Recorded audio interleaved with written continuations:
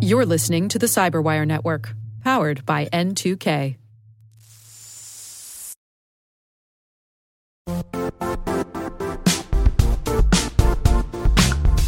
And now, a word from our sponsor, Zscaler, the leader in cloud security.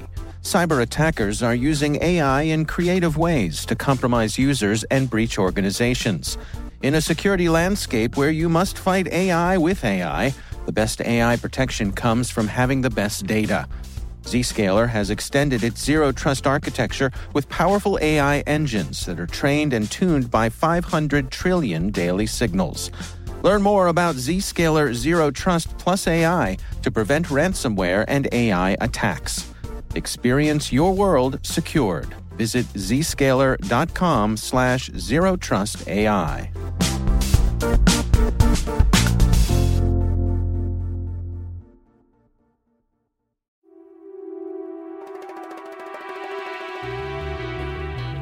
Hi, and welcome to Spycast, from the secret files of the International Spy Museum in Washington, D.C.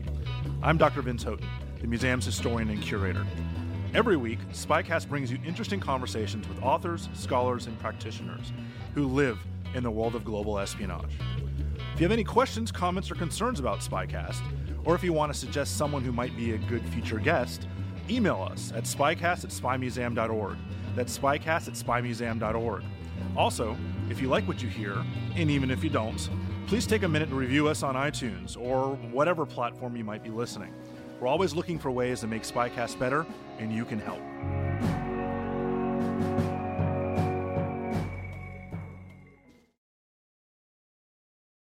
This is Chris Costa, the Executive Director at the International Spy Museum. Today we're joined by journalist Jason Rezaian, Washington Post global opinions writer. Jason served as the Post correspondent in Tehran from 2012 to 2016. Jason spent 544 days unjustly in prison by Iranian authorities until his release in January 2016.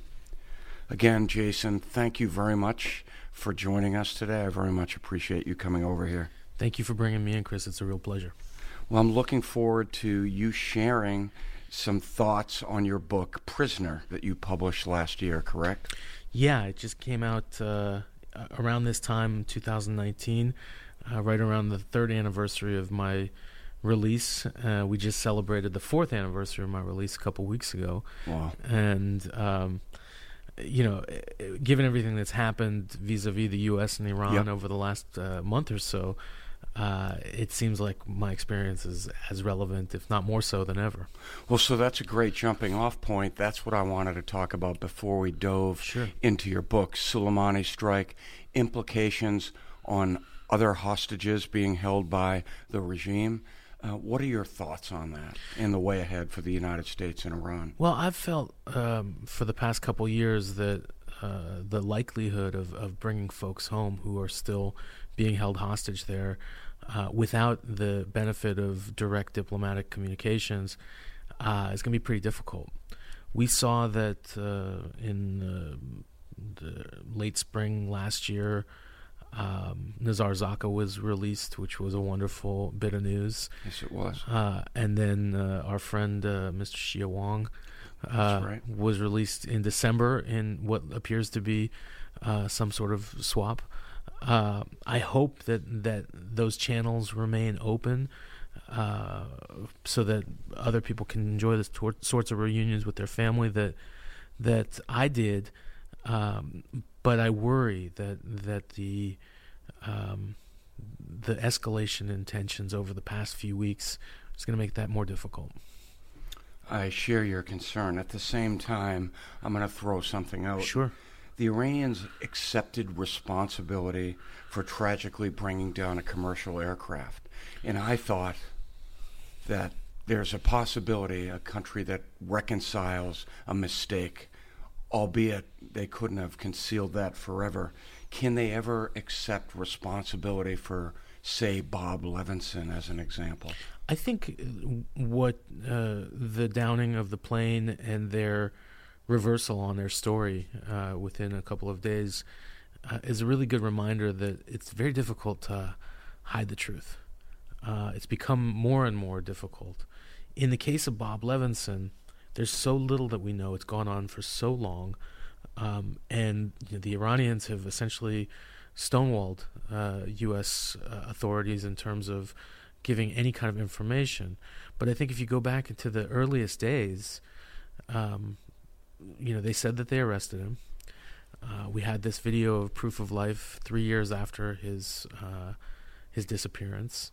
In an orange Gitmo-like jumpsuit. Exactly. Right? And, that's the sort of thing that, as someone who's been on the other side of that, who's been in that situation, I refuse to talk about Bob Levinson in the past tense. Until I know otherwise, he's alive. And likely in Iranian custody. And I think it's a woeful miscarriage of justice that more hasn't been done to bring him home. Now, I'm not saying that the FBI and other agencies in the U.S. government aren't doing what they can, but as my brother used to say, when I was being held and when he was asked whether or not the U.S. government was doing enough, he said, I appreciate all the efforts of the government, but clearly they're not doing enough because Jason's still in prison. And I think we have, as private citizens, sort of the luxury to take that approach. I understand that the government isn't always in the same luxurious position to be able to make those kinds of demands. But as the public, if we don't continue to make demands, people like Bob Levinson, the folks that are being held in Venezuela, Michael White, another American who's in Iran, Siamak Namazi, Baghar Namazi, we're really kind of leaving these people out to dry if we don't make a public nuisance of it every single day.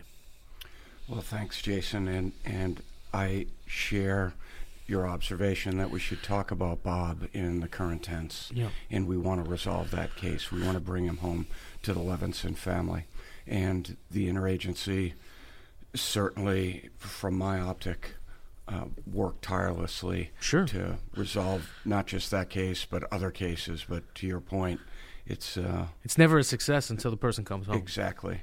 So not we now, right? Yeah.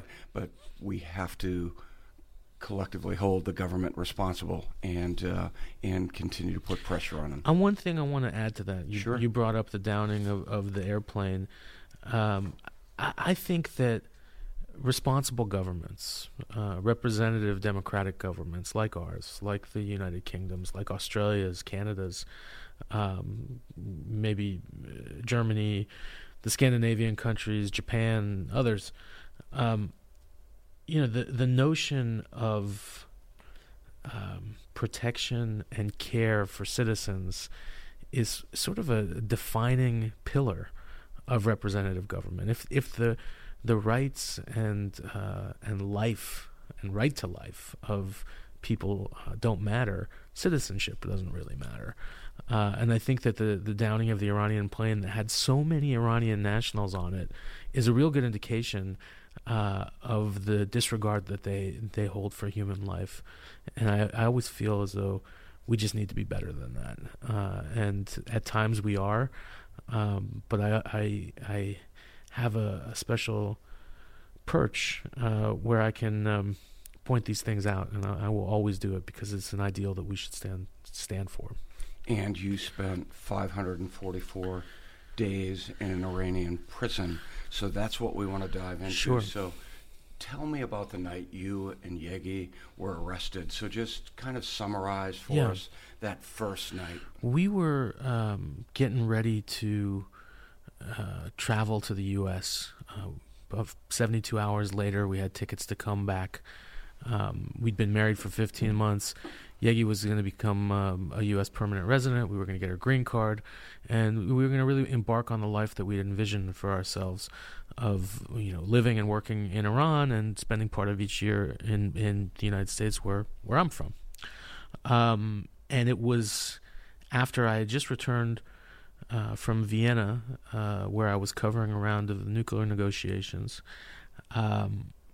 that on the night of July 22nd, 2014, we were getting ready to go to a kind of a farewell party in celebration of my mother-in-law's birthday. As we were leaving our apartment, very suddenly, we lived in a high-rise building. We took the elevator down to the garage. When the door opened, there were men standing there with guns aimed directly at me. They pried their way into the elevator, took us back up to our apartment. We're kind of waving a piece of paper around that they claimed was an arrest warrant, but I couldn't read it, and it didn't make any sense to me. Forced us to let them back into our apartment with us.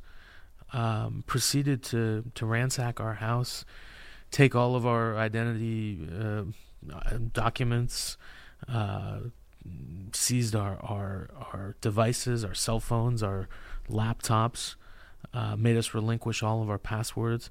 What they were looking for was completely unclear to us. We hadn't done anything wrong. After about an hour and a half, they said, we're leaving. And they marched us out of our apartment through the courtyard of our building. Wasn't your head covered at that point? Not yet. Not yet. Okay. No, they walked us through the courtyard past other neighbors, which is a kind of a walk of shame that happens. Bit embarrassing, right? Well, yeah. I mean, and you know what? People in authoritarian countries are familiar with this, right? Either they've had it happen to themselves or they see somebody else be subjected to this. It's designed to humiliate, but it's also designed as a warning to other people. I mean, we were prominent citizens, prominent residents in that area. People knew exactly who we are. They threw us in the back of a van with tinted windows. That's when they blindfolded and handcuffed me. They took us directly to Evin Prison, which is the famous and notorious prison political prisoners. For political prisoners. Which was, thankfully just a couple of miles from where we lived, so it wasn't a long ride. The next thing you know, my wife and I were separated. I continued to be blindfolded. I was under a blindfold for several hours. And the interrogation started right away with accusations that I was the CIA chief in Tehran. And after that, when I didn't admit to that, because who would admit to such a outlandish claim? I was told that I would be staying there for a long time, that I would have to change my clothes, and once I was wearing the prison uniform rather than my own street clothes, that it might be years before I got out. And when you hear this sort of thing, you think it's an exaggeration, you think it's designed to scare you, because it is, but you also have a sense of foreboding that you don't really have any control anymore. And beginning that night, I was put into solitary confinement in a very small room that was I estimate that it was about 4.5 by 8.5 feet. The lights were on, fluorescent lights, 24 hours a day. And I was in that room. The only times I was out of that room was for interrogations. Which you came to almost look forward to, right? Well, you do, and I think that's part of human interaction. I mean, we are not designed to be forced into isolation for prolonged periods of time. There's a reason why all of the international conventions on torture include solitary confinement. Solitary confinement past a couple of days is one of the most extreme forms of physical torture psychological torture that there is. And we'll talk more about that. I want to go back to the piece. It's got to be frightening when, one, you're not the station chief for CIA, but you're accused of being the station chief for CIA, which is interesting. But I should tell the listeners, and again, read the book because it's humorous in many cases. There are some great funny stories, and one that struck me right up front was Operation Avocado. So if you could share that with our listeners and the connection to CIA, avocados, what was that all about? So several years earlier, I had started a Kickstarter project on the crowdfunding website. And, my very tongue-in-cheek proposal was that I wanted to raise money to explore the possibility of starting an avocado farm in Iran.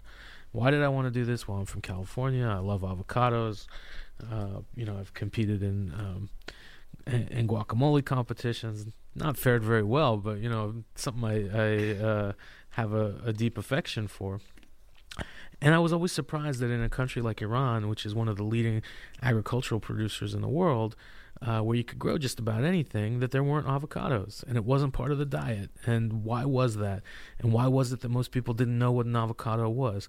To me, this was one further example of the artificial isolation of Iran from the international economy. A metaphor in some ways. That's really what it was. That was the whole point. And the idea was, in trying to uncover why it was that there wasn't avocados there, and potentially figure out a way to get a few trees in the ground, that we'd be making a larger point.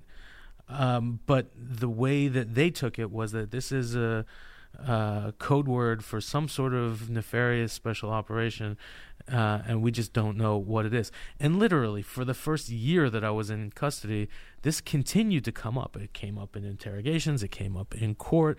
Every time they would talk about how they were treating me, incrementally better, they would say, you're not cooperating.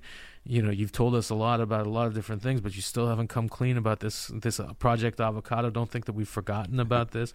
I mean, it was just one of these things. When I sat down to write this story, I kind of negotiated with myself. Said, how much depth do I want to go into about the avocado? And I thought to myself, you can't really tell this story without it, because otherwise, it's not going to sound as ridiculous and insane and whimsical as it was. Well, I certainly enjoyed that story, and I like the point that it was metaphorical, right? Before we talk about your wonderful wife, Yegi, and because in some ways there's a bit of a love story woven into this memoir, as memoirs often do share, and you reveal yourself, but you also talk about Iran in terms of revealing itself, and I really like the wording where you say it's deceiving because at the end of the day, Iran is going to disappoint you. So let's tease that out a little bit. What did you mean by that? Well, Iran is a fascinating country that is so misunderstood in the West. So invariably, when somebody goes to visit it, almost universally, people are awestruck by the beauty of the place, by the hospitality of people, by the easygoing nature of people, that people are much more open to communication, frankly, attractive and inviting and humorous than you would imagine, because for years we've had this perception of the place as where they, burn American flags and chant death to America. Well, they do that too. So it's a rich and complex place. But, to me, in spite of all of those wonderful attributes, at the end of every road, there is a darkness. And that could be, deception, cheating, injustice, disregard, as we talked about earlier, for human life. That's right. And for the life of the citizens. I don't necessarily want to chalk it all up to a national identity or a political identity. It's just something that over time, as somebody who came from a mixed Iranian, non-Iranian background, something that I recognized, that, as lovable and as seductive and attractive as the place and the people are, there's also the possibility of being let down in big ways if you're not careful about it. So I just wanted to show that it's complex. So, you start off with the notion that, it's a difficult place or it's a adversarial place, and then you realize, no, it's not necessarily that. And then you realize, well, but there's also this other layer of things that you can't necessarily put your finger on, but at the end of the day might lead you to disappointment. Well, I thought it was a fair observation in light of your story. And had this not happened to me, I would have said the same thing. Got it. So let's dial back a little bit. Anthony Bourdain, he also had an allure and an interest in Iran. Just real quick, what was the relationship there with Anthony Bourdain, and what does that have to do with your story? Well, for people who read the book, you'll see that It was published by the Anthony Bourdain imprint at Echo. He, before his death, had a series of books that he would put out every year. He would go out and find stories that he wanted to help tell. He'd do about half a dozen each year, and my book is one of the last in that line. In 2014, a month or so before we were arrested, after many years of trying, he was able to get visas and permission to come shoot an episode in Iran. Now, he didn't even really know this, I don't think, but dating back to 2007, I had been in touch with producers from their show when he was still at the Travel Channel about coming and doing an episode in Iran. Ultimately, Travel Channel's insurance would not underwrite such a risky venture. So it had to wait until he got to CNN. So I never met him before he showed up in Tehran, and we were asked by somebody, by one of the producers who had heard from a Tehran contact that, the guy to meet while you're in Iran is Jason. So I spent some time on the phone sort of advising the production team about where they should shoot and places to eat and things to order and all that kind of stuff.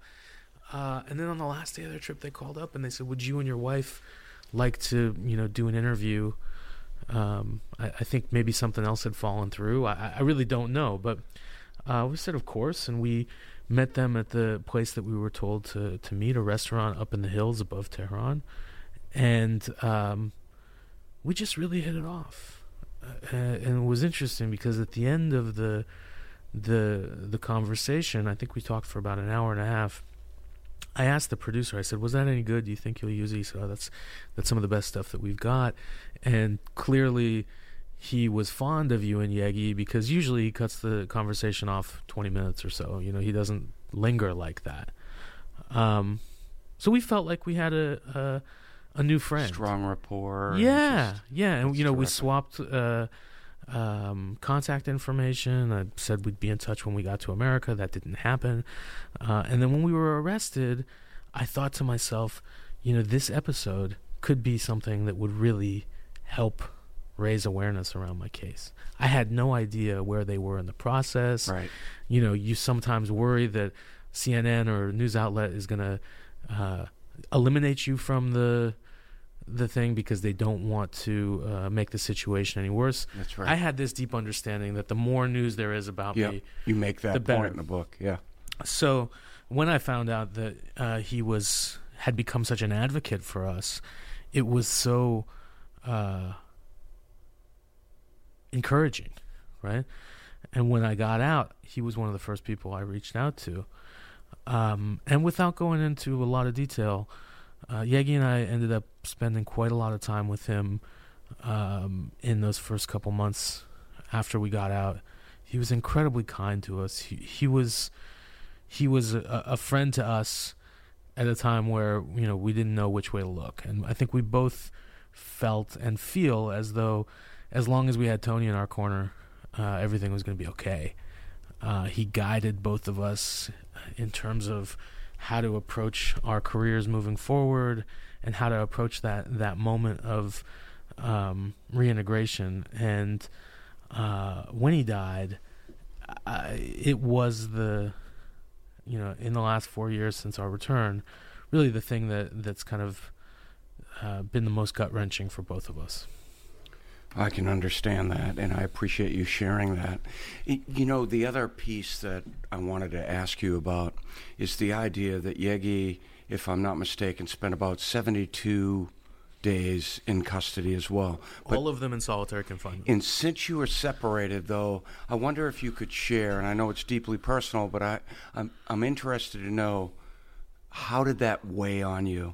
Was there guilt? How did you reconcile that? You didn't know what was happening. Incredible guilt, okay, to be honest with you, Chris. I mean, the one thing that, although there was a lot of confusion about everything that was happening, the one thing that was clear was that this was about me, not about her. And the fact that, my wife would be subjected to that sort of psychological torture because of things that I was accused of doing, hadn't done. The fact that I hadn't done them didn't matter. I mean, you're playing in your mind, what would have happened if, we weren't married? What if she didn't get stuck in this situation? I was also very concerned about her parents. Right. I was going to ask the family dynamic, the jeopardy that they faced, right? Yeah. And I just worried so much that they would blame all of this on me, which turned out to be not true at all. And I worried a lot about my own mother and brother, sure, who had been through so much themselves in recent years, that I just did not, again, going back to this notion, the Iranian authorities, their political aspirations and the security of their system trumps everything else. The lives and livelihoods and well-being of people that might stand in their way, even though we were, real bystanders. I mean, it wasn't as though we were involved in any kind of plot to take down the Iranian regime or anything like that. But, destroying our lives and ripping them apart the way they've done so many times in the past is something that I don't wish upon anybody else, but I think that my life is a little bit more complete having seen that sort of process up close. We'll be right back after this.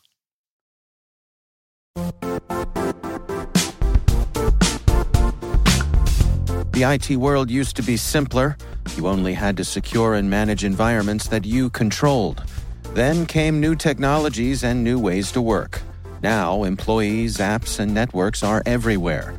This means poor visibility, security gaps, and added risk. That's why Cloudflare created the first-ever connectivity cloud. Visit cloudflare.com to protect your business everywhere you do business.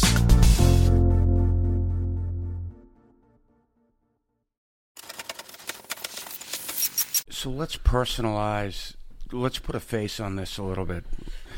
Kazem, he was one of your tormentors. Yeah. I love the relationship. We'll talk about how it ended up because I'm interested in you sharing that as well. But talk about your relationship with Kazem, your chief tormentor, if it's fair to say. Yeah. What was that like? So this person presented himself, I think, on the second day that I was in Evin, and the interrogation started with him standing behind me and me blindfolded, which is a very submissive position. You really hopeless.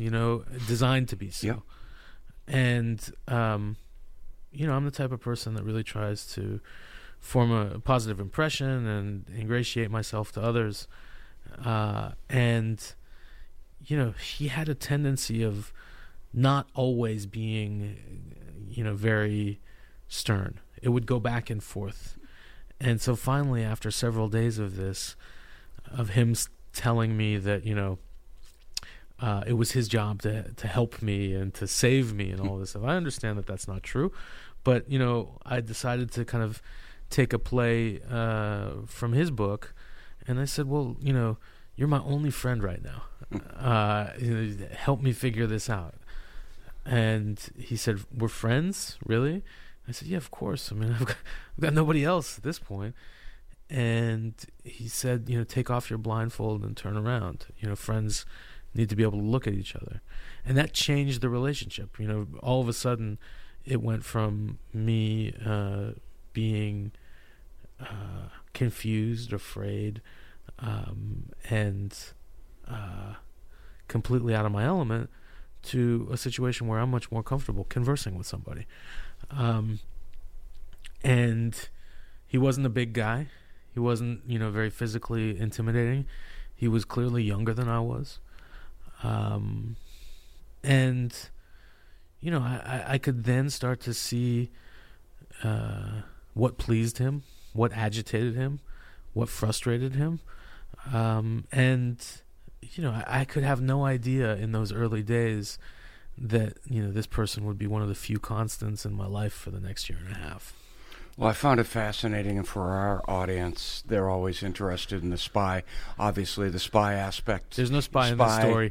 Yeah, right. Spy, counter spy. And Yeah. what's fascinating is you make the point that as a journalist, you build rapport. Yeah. And really, you exhibit, and I've always said this, a human intelligence officer exhibits all the same characteristics as a journalist in some Sure. ways, even though they are two very different obviously Yeah. careers, and we don't mix the two because we don't want to jeopardize journalists worldwide, right? At least here in the United States in particular. But yet you were consistently accused of espionage. And then I thought it was fascinating. There was a transition that you started out being accused of being a spy, a station chief, CIA officer, and then it transitioned into a propagandist, right? Yeah. Then that almost seemed to be it was a creeping invasion. It didn't just kind of jump out all at once. It came over time, but you were accused of essentially influencing Iran. Therefore, you were going to slowly overcome Iran. It was a culture war. I mean, maybe I'm not describing it right, but that's how I saw it as a reader, No, or that's how right. That's very much what it was. I mean, I think that the fear of that regime and so many other regimes is that if their ideology is able to be diluted by foreign culture and foreign ideas, their ultimate demise is not too far behind. And I think on that score, they did have something to be worried about. Not about me, but about the direction that their country is going, and that the direction that really all connected societies are going right now. More and more, we have one dominant popular culture in the world. The films that come out of Hollywood, and so, to a certain extent Bollywood, but the music that comes out of America and a couple other places, they dominate everywhere. Well, our soft power, as they used to say. Exactly. And I think, I write about that in the book a little bit, that, our soft power is our ultimate weapon. And it's the one that the Islamic Republic is never going to be able to replicate. The Islamic State is never going to be able to replicate. Saudi Arabia and China and, go on down the list, they'll never be able to replicate. We have a society here in this country made up of people from every walk of life, from every society around the world, and we're able to kind of incorporate and integrate all of those stories to tell larger stories to the world that everybody can relate to and everybody can kind of feel. These guys can't do that. And then one of the quotes from your book, you were accused of gutting Iran of its revolutionary ideals. Again, there could be no accusation that was more serious, right? You were chipping away at their regime. That was the accusation, of course, and as crazy as it sounds now, at the time, when you heard some of those accusations, how did that make you feel? Well, it's Iranians have a saying. I don't know what the origin of it is, but when you are trying to pat someone's ego, that person might say to you, stop putting watermelons under my arms. Like you're giving me a lot of watermelons, which is basically, you're boosting my ego. You're making my head big, and that's what I would say to them. I say, hey guys, you're giving me a lot more credit than I deserve. But then ultimately I started to realize that I was on trial for America. I was on trial for engagement with America. And it wasn't about me personally. It was about this idea, or these sets of ideas that because of who I worked for, because of my nationality, because of my dual nationality, I represented these things. And you talk about that later. I was going to get into it later, but now's a good time. My apologies. That's when no worries at all. This is free flowing, right? There's no script here. I recognize this realization in your narrative that one day you realized you are a hostage, but you are representing something much bigger than yourself. Yeah. And you actually referred to yourself as a boogeyman, right? Yeah. And that you represented the United States in this case, and you were really defending us in some ways. Yeah, I mean, and I think us being the U.S. I felt that very acutely as time went on, especially as the U.S. and Iran approached, the culmination of the JCPOA, the nuclear deal. The closer they got to that, the more adamant hardliners in the Iranian regime were about the need to execute me, and really, the rhetoric flared for months around me. But you were threatened with execution often, periodically, often. Yeah, I mean, from the first day until the end. I mean, it would come up, and interspersed with, "You're going to be freed in a few hours." It's psychological torment, right? That's all it is. You don't know where the end is. You don't know where the beginning is. That's right. You could sense that from your book. I also saw that you referred to Iran's revolution as really the birth of hostage-taking. Iran, that's its identity. It started 40 years ago, and it still continues. Just unwrap that a little bit, and then I want to move to your trial, because we could talk all day, I think, and yeah, sure. And we're mindful of your time, but share some of your thoughts on that. So, the hostage crisis, 1979 to early 1981, is the backdrop of so much of how America views Iran. But I also think it has a lot to do with how Iran, as an Islamic Republic, views itself. It's never taken responsibility for taking 52 Americans hostage and holding them for 444 days. It's never apologized for that. It's never really been held accountable in any measurable way. And the notion that a foreign power would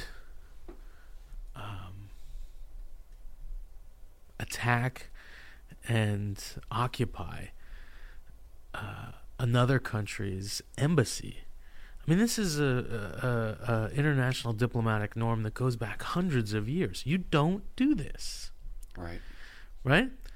And yet, every year on November 4th, the anniversary of that takeover, there's massive state-funded demonstrations in Tehran. As long as that happens, and as long as they continue to take foreign nationals and hold them under spurious and unfounded charges, as they did with me, I will be of the opinion that hostage taking is part and parcel to their foreign policy. It's how they do business, and I think one of the struggles of the Islamic Republic. Iran is an important country. It's an important strategic country that has incredible reserves of oil and natural gas, strategically positioned in a part of the world where there's a lot of intersecting cultures and faiths. Vying for more and more influence and legitimacy. And legitimacy. But they want to be taken seriously. Unfortunately, they want to be taken seriously and at the same time not play by the rules. You can't have both. That's right. You don't get to do both. People would make the argument sometimes that Russia and China don't play by all the rules either. Iran is not Russia or China.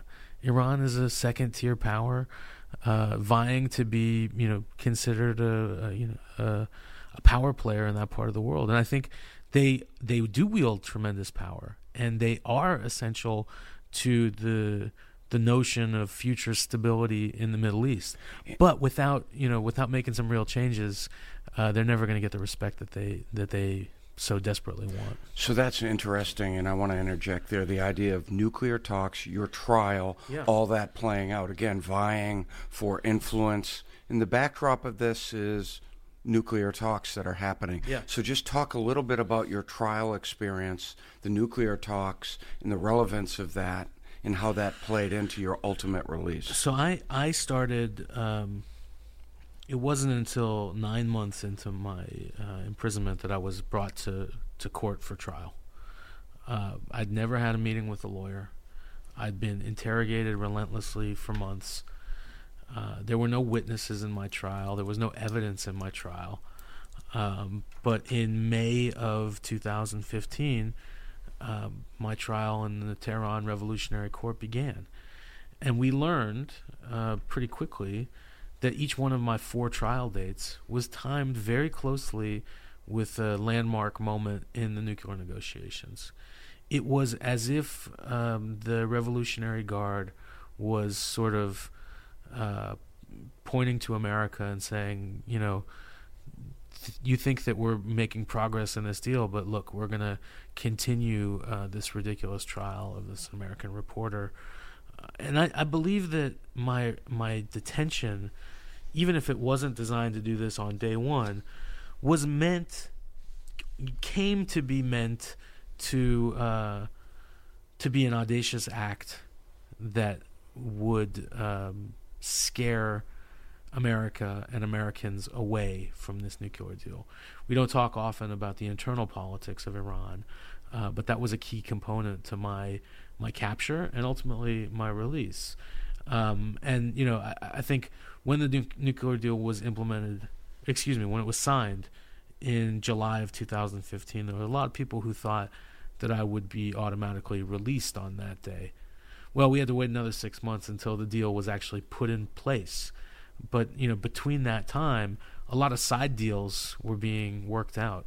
And one of those, fortunately, was over my release and the release of other Americans. And you had the opportunity, over time, I should say, you were given different access over time. And you had a roommate at one point, and you also, or cellmate, I should say, and you also had access to TV. And you saw one interview with President Obama. What was the, I guess, your takeaway from that observation when you saw it? So, I mean, I had access to an Iranian state television, which is a highly curated and censored thing. But during the negotiations, they were playing a lot of major speeches by American politicians, mostly by Obama and John Kerry. Mm-hmm. Secretary of State at the time. And, you know, I think I watched these with a close attention, trying to figure out whether or not they would talk about me or talk about my plight, talk about Iran and how things were going.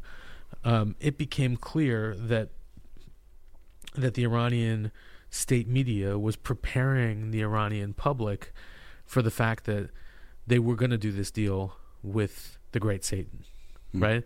Because you can't say that for 35 years. You can't call another power that name and then start to negotiate with it all of a sudden without preparing the grounds a bit. But, you know, periodically questions about me would surface in interviews that were happening on TV. There was twice actually, when Iran's foreign minister was interviewed and asked questions about me, lying about my fate and my circumstances.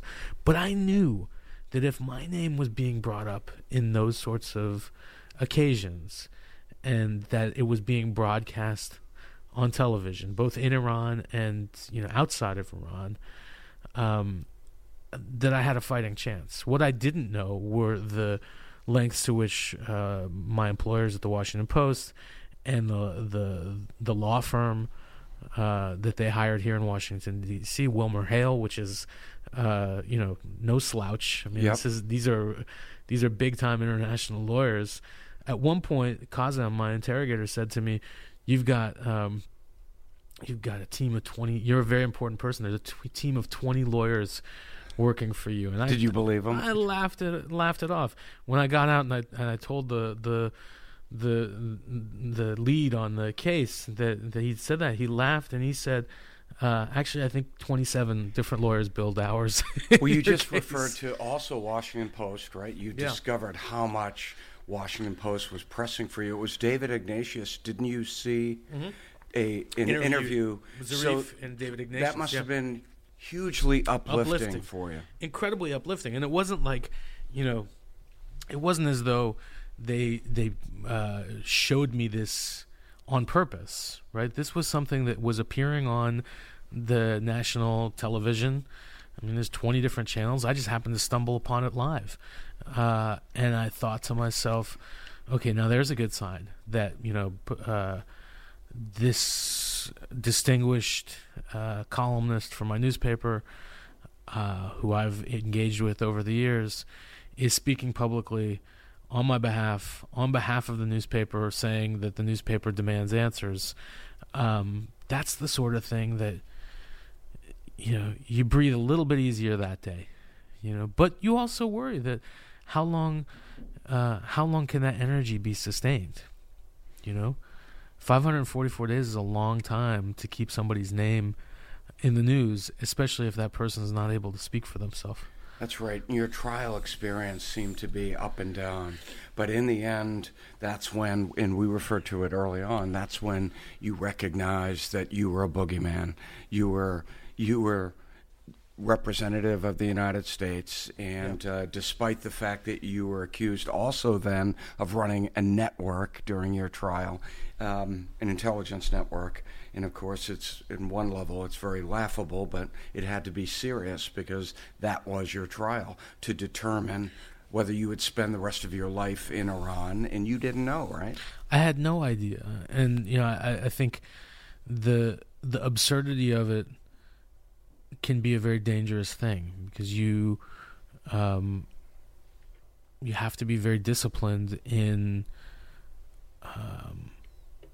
taking those questions seriously and answering them seriously, which I did. I went to great lengths to say, the things that you're accusing me of are not only not things that I've done, they're not things that are illegal by your own constitution.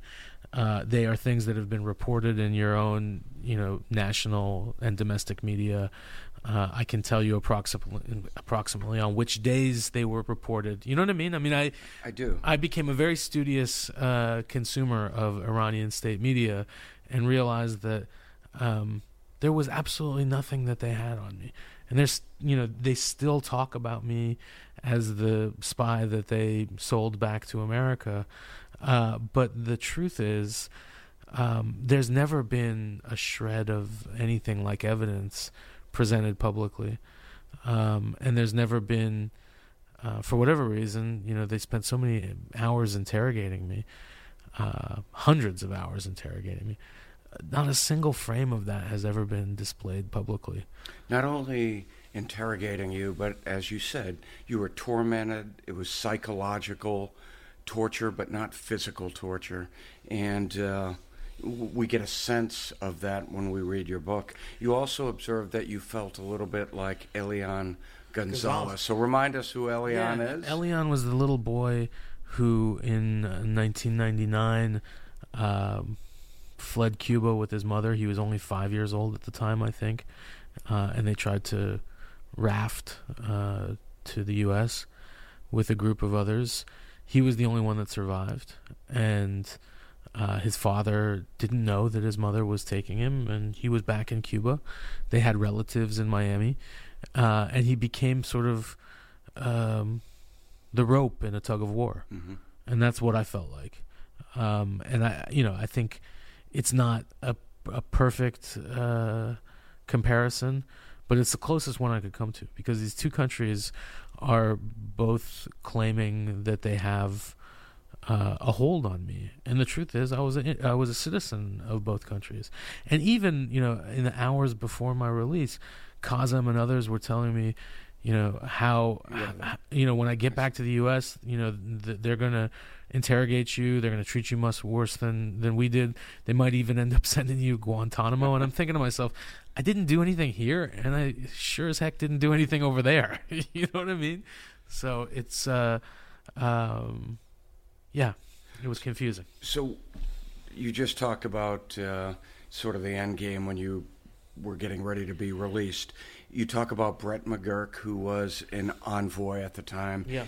Tell us what mango sticky rice meant to you and how that fit in, and just kind of wrap up how the trial ended, because this is a happy ending because you were sent back to the United States. So when the trial ended, that was in August of 2015, I was sent back to prison, and no verdict was ever released in my case. They said that I had been found guilty, but there's no piece of paper that was ever created acknowledging that fact. No sentencing ever happened. I was essentially just put back on ice in prison. Kazem and the other interrogators really stopped coming to see me. What we didn't know was at that time, Brett McGurk, who had been President Obama's envoy on ISIS, and had been spending a lot of his time in Syria and Iraq, had also been tasked with secret negotiations to release myself along with several other Americans who were being held in Iranian prisons. And why not Levinson? You had made an observation on that. Why wasn't he part of it? I mean, he was definitely part of the negotiations. Okay. Every negotiation over hostages being held in Iran, to my knowledge, starts with Bob Levinson. That's always the starting off point, and Iran has not given an inch. And I think I've never been in those negotiations. I don't know what those negotiations are like, but I think there has to be some creative ways to get Iran to share what they do know, or release Mr. Levinson. And in your book, you make reference to the previous Iranian leadership. They were the ones responsible. They were responsible. For it. I mean, that's how the current regime distanced themselves from it. Correct. And I think at that moment, we're in a different moment now. But 5 years ago, when they were on the verge of 4.5 years ago, when they were on the verge of making this deal, acknowledging Bob Levinson's disappearance and giving a full accounting of it wouldn't exactly, after 10 years of denying it, would not be something that bred a lot of confidence in America with their new negotiating counterparts, right? So I think that the Rouhani and Zarif administration have just wanted to not have anything to do with it at all, which is heartbreaking. You and I have both spent plenty of time with the Levinson family. The torment that they've had to endure, and not have clear answers on a process, right, is just beyond unfair. Yeah, it's tormenting. It's barbarity in some ways. It really is. Yeah. So, mango sticky rice. I wanted to come back to that because we're leaving people hanging. What? In the hours after I was let out of prison but taken to the airport, I really wasn't free, and they told me that Yegi would not be coming back to the U.S. with me. My mom was in Iran at that point advocating for me. The two of them were brought to the airport to say goodbye, and they were told that they wouldn't be able to leave Iran. They were put in a room and held there overnight, and finally the next morning, very early, they were let out of that room. They were given their cell phones back and told that Jason's taken off. You can go home now and celebrate his release and have a nice breakfast. So they get in a taxi cab to go home. Yegi turns on a cell phone, and there's dozens of missed calls from my brother. Who's calling from the States? He's calling from the California, States and trying to kind of help them prepare for their departure, because this idea that they weren't leaving was a lie. McGurk had written spouses into the agreement as well, and Yegi was the only spouse. I see. So she was to take off with me. And my brother called and sort of explained this to Yegi, and she said, well, what am I supposed to do? If the plane hasn't taken off, and she's like, well, go home and pack a bag, and the Swiss ambassador is going to come pick you up. She said, well, I don't know what the Swiss ambassador looks like. I don't know anything. And my brother said, look, you're going to get a phone call from somebody, and that person is going to tell you your favorite dessert. That's going to be the password. And we had just come back when we were arrested in 2014. A couple months earlier, we'd gone to Thailand with my big brother. And Yegi was eating mango sticky rice at every occasion. Gotcha. So that's how my brother had it in his mind. So a few minutes later, they're driving back to my in-laws' house so Yegi and my mom can pack bags, and the phone rings, and it's an American voice on the other side. And the person says, I'm calling with some instructions, but I'm supposed to tell you that your favorite dessert is mango sticky rice. And so that's how that became Gotcha. Part of the lore. That was Brett McGurk on the phone, who really just cooled Yegi's nerves and explained to her the sequencing of what was going to happen, that the plane would not take off without her, which was, a huge relief to her. And, unsurprisingly, Brett McGurk has become a real important person in our lives because we owe our freedom to him. That's terrific. That's a terrific part of the story. And, I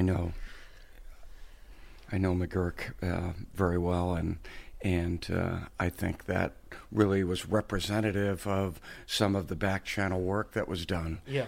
Along with your friends at the Washington Post. Yeah. In your broad network, there were a lot of folks pulling for you, and I think your story is extremely powerful, and I think that the memoir is very personal. We didn't get into as much about Yegi as I would like to talk about. Buy the book. That's right. But I full disclosure, I know Yegi and I know Jason, and they're a tremendous couple, and you've got an amazing story.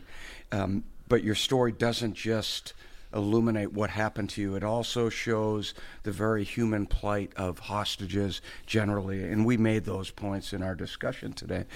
But is there anything else you want to say about hostage takers, hostages, how the U.S. government handles hostage recovery in the present day? Look, I think that we have to take a different approach to resolving hostage cases that we have so far.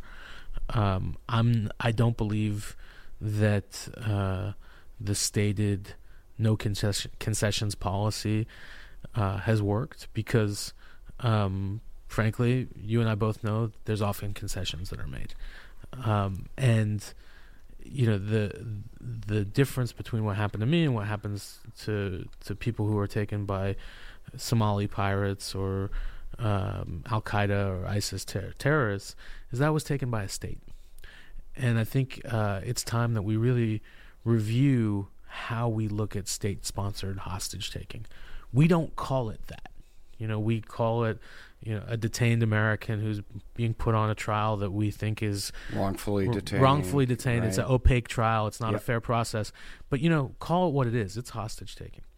And second, we have to figure out our first priority, and this is again, I'm in a special position to be able to say this as a private citizen. The first priority must be to recover that person and bring them home.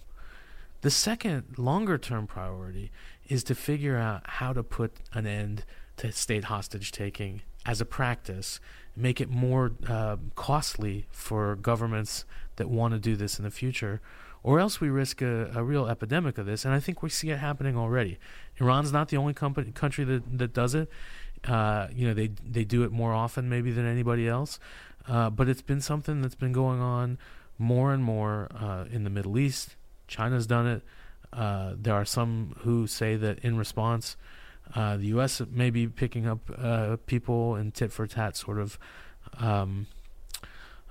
acts of essentially trying to prepare the way for swaps. I don't have proof of that, but I've seen plenty of reports and instances that certainly look like that. And I think we just need to put an end to it once and for all, because innocent people should not be subjected to what my wife the rest of my family and I were subjected to, and so many other families are facing. I mean, look, I had a year and a half of my life stolen from me. I know the devastation it caused on us. What about those poor families whose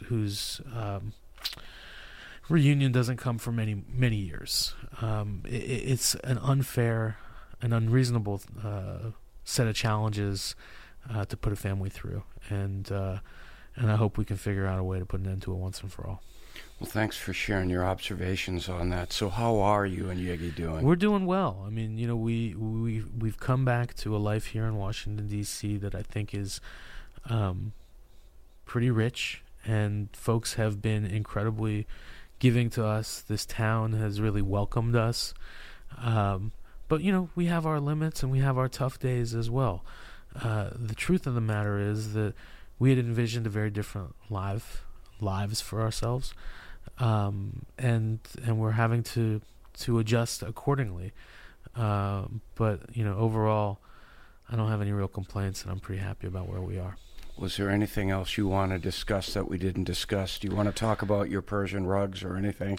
Look, I think that what I want to say... We share a passion on rugs. Yeah, I mean, sure. I want people to know that that the story in this book is one thing that happened to me in my life.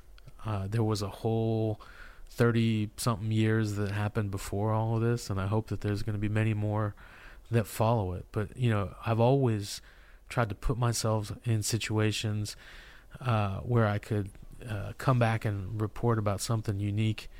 And I think a year and a half in a militarized prison is certainly a unique set of experiences to be able to share at this point. Well, Jason, thank you again so much for sharing your thoughts with our listeners. It's a great pleasure. Today, and for writing your deeply personal memoir of 544 days in an Iranian prison. Thank you very much, Jason. I appreciate your time. And thank you, Chris, for giving me this opportunity to share my story. Appreciate you. The International Spy Museum is a full 501c3 nonprofit. If you want to donate to the museum, or if you're local and want to volunteer at the museum, please visit our website at spymuseum.org for more information. Hi, everybody. It's Maria Varmazes here, your host over at T-Minus Space Daily, and sometimes a guest on Hacking Humans, too. We here at N2K Cyberwire work hard to bring you concise, intelligence-driven news and commentary, and we'd like to know how we're doing.